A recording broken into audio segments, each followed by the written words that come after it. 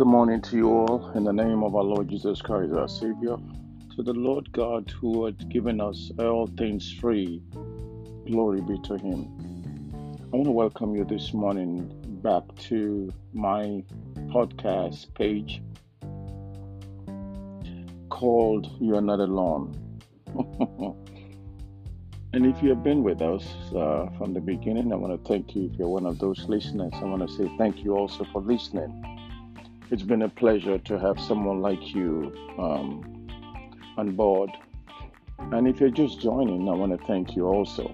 But it's better to have to share this because this is to create a kind of a self-awareness to us, so that we don't get things mixed up as it is nowadays. All right, I've been discussing with you about a title that I call relationship, and we have gotten to the part of it that seems to be most critical and very important, called sex. Every time the word sex is mentioned, many things go wrong with our head. So for the past few days, I want to be talking about how important is sex in relationship. How important is sex in relationship? We all know that sexual activity is a form of bonding that can offer an array of health benefits for interested partners. But you have to discover how important sex is in your relationship, whether you are in a polyamorous, a monogamous partnership. Sex is a physical bonding activity that can be important part of many types of relationship. Yes, because reason why is that it can offer increased emotional intimacy, a stronger self-image for each partner, and self-belief. And sometimes we are all over the places looking for a one-size-fits-all solution for sex and relationship. Do you know that you can have a strong, healthy relationship regardless of the amount of sexual activities? Regardless of sexual activities, your relationship can be more stronger than you ever think. Sex is not the only thing that bonded the relationship. While many people require frequent sexual activity for a strong romantic relationship, there are many others, including asexual individuals and those with low, libidos. They enjoy deep and meaningful partnership without using sex as a key component. So, let me ask you this. What if your partner does not really like sex? What are you going to do? Or what if your partner is affected medically? That your partner cannot really react to your sexual needs medically.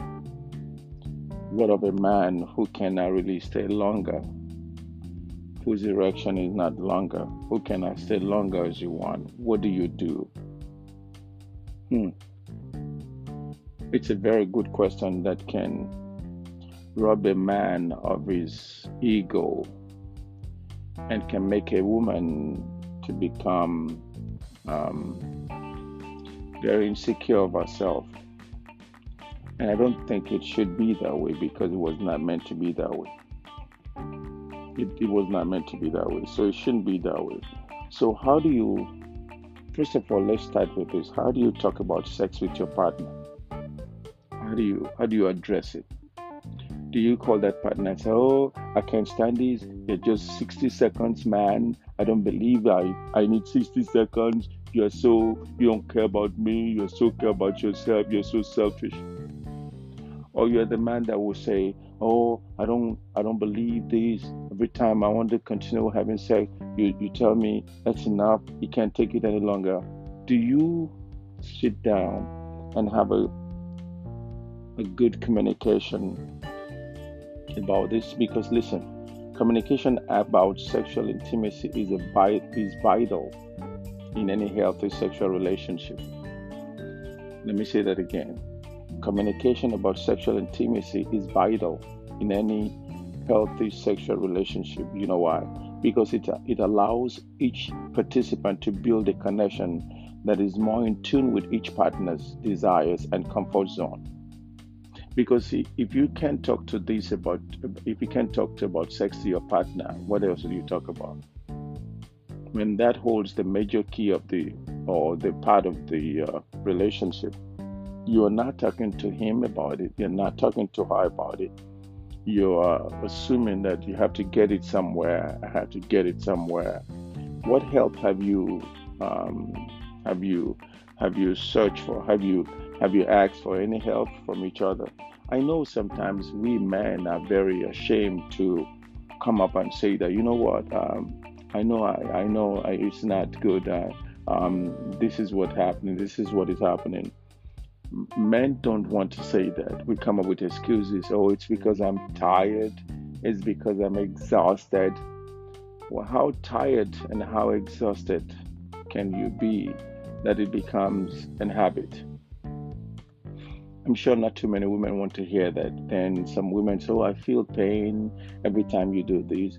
I think we choose who we want to be with. We do. And that is where communication comes in. And under that communication, I want to speak to you about 4 or 5 things that I gathered together biblically that I think it is time to talk about it. Um, Number one is whenever you try to talk to your partner about this, avoid critical statements. Avoid critical statements. It's normal for sexual partners to be sensitive when talking about intimacy. I know that. Especially if it's your first time communicating like this. Because some partners don't want to talk about sex after sex. They don't want to talk about it. Oh, I don't want to talk about it. I don't want to hear it. But you got to talk about it. You have to. So when the opportunity comes to talk about it, be as kind and positive as possible. Rather than saying, I wish we had more sex, or I wish we had more of this, I wish you do this for me more, I wish I do that for you more. You have to try and rephrase this. You can use some kind of an encouraging phrasing like, I love it when you do this to me. I love this when you do this to me. I love when you kiss me before we do this. I love you when you hold me tight and when we play foul play and all that thing that is. Tell him what you want and how you want it. So in this encouraging word, you will avoid phrasing that could sound like accusatory, like you're accusing or you are trying to make up some kind of a thing with anger. Frame your comment like use you, make you as an example of this, and then in between turn it to us, we. So you will say, maybe I will try to love it if we do this, if we do that, if we walk in the park, if you hold my hands, if you do that. In that you are able to let him know or let her know the area that needs some improvement. You choose your word carefully. You don't just. This is why sex is important in relationship, regardless of how we may think about it. The Bible even talk about it. The Bible tells us we should be very careful who we have sex with. We should be very careful. A man should be very careful who he gives his heart to. And all these are meaningful in the sight of God because it is God-given gift for us. So if nothing is right in there, we need to sit and talk to ourselves about it. Do you really understand the invention that goes on with sex nowadays? There's been several types of invention that will make a woman think that I don't need a man. If sex is part of what you use for me, I can look for a substitute. And a man also do the same. Everyone is looking for a substitute.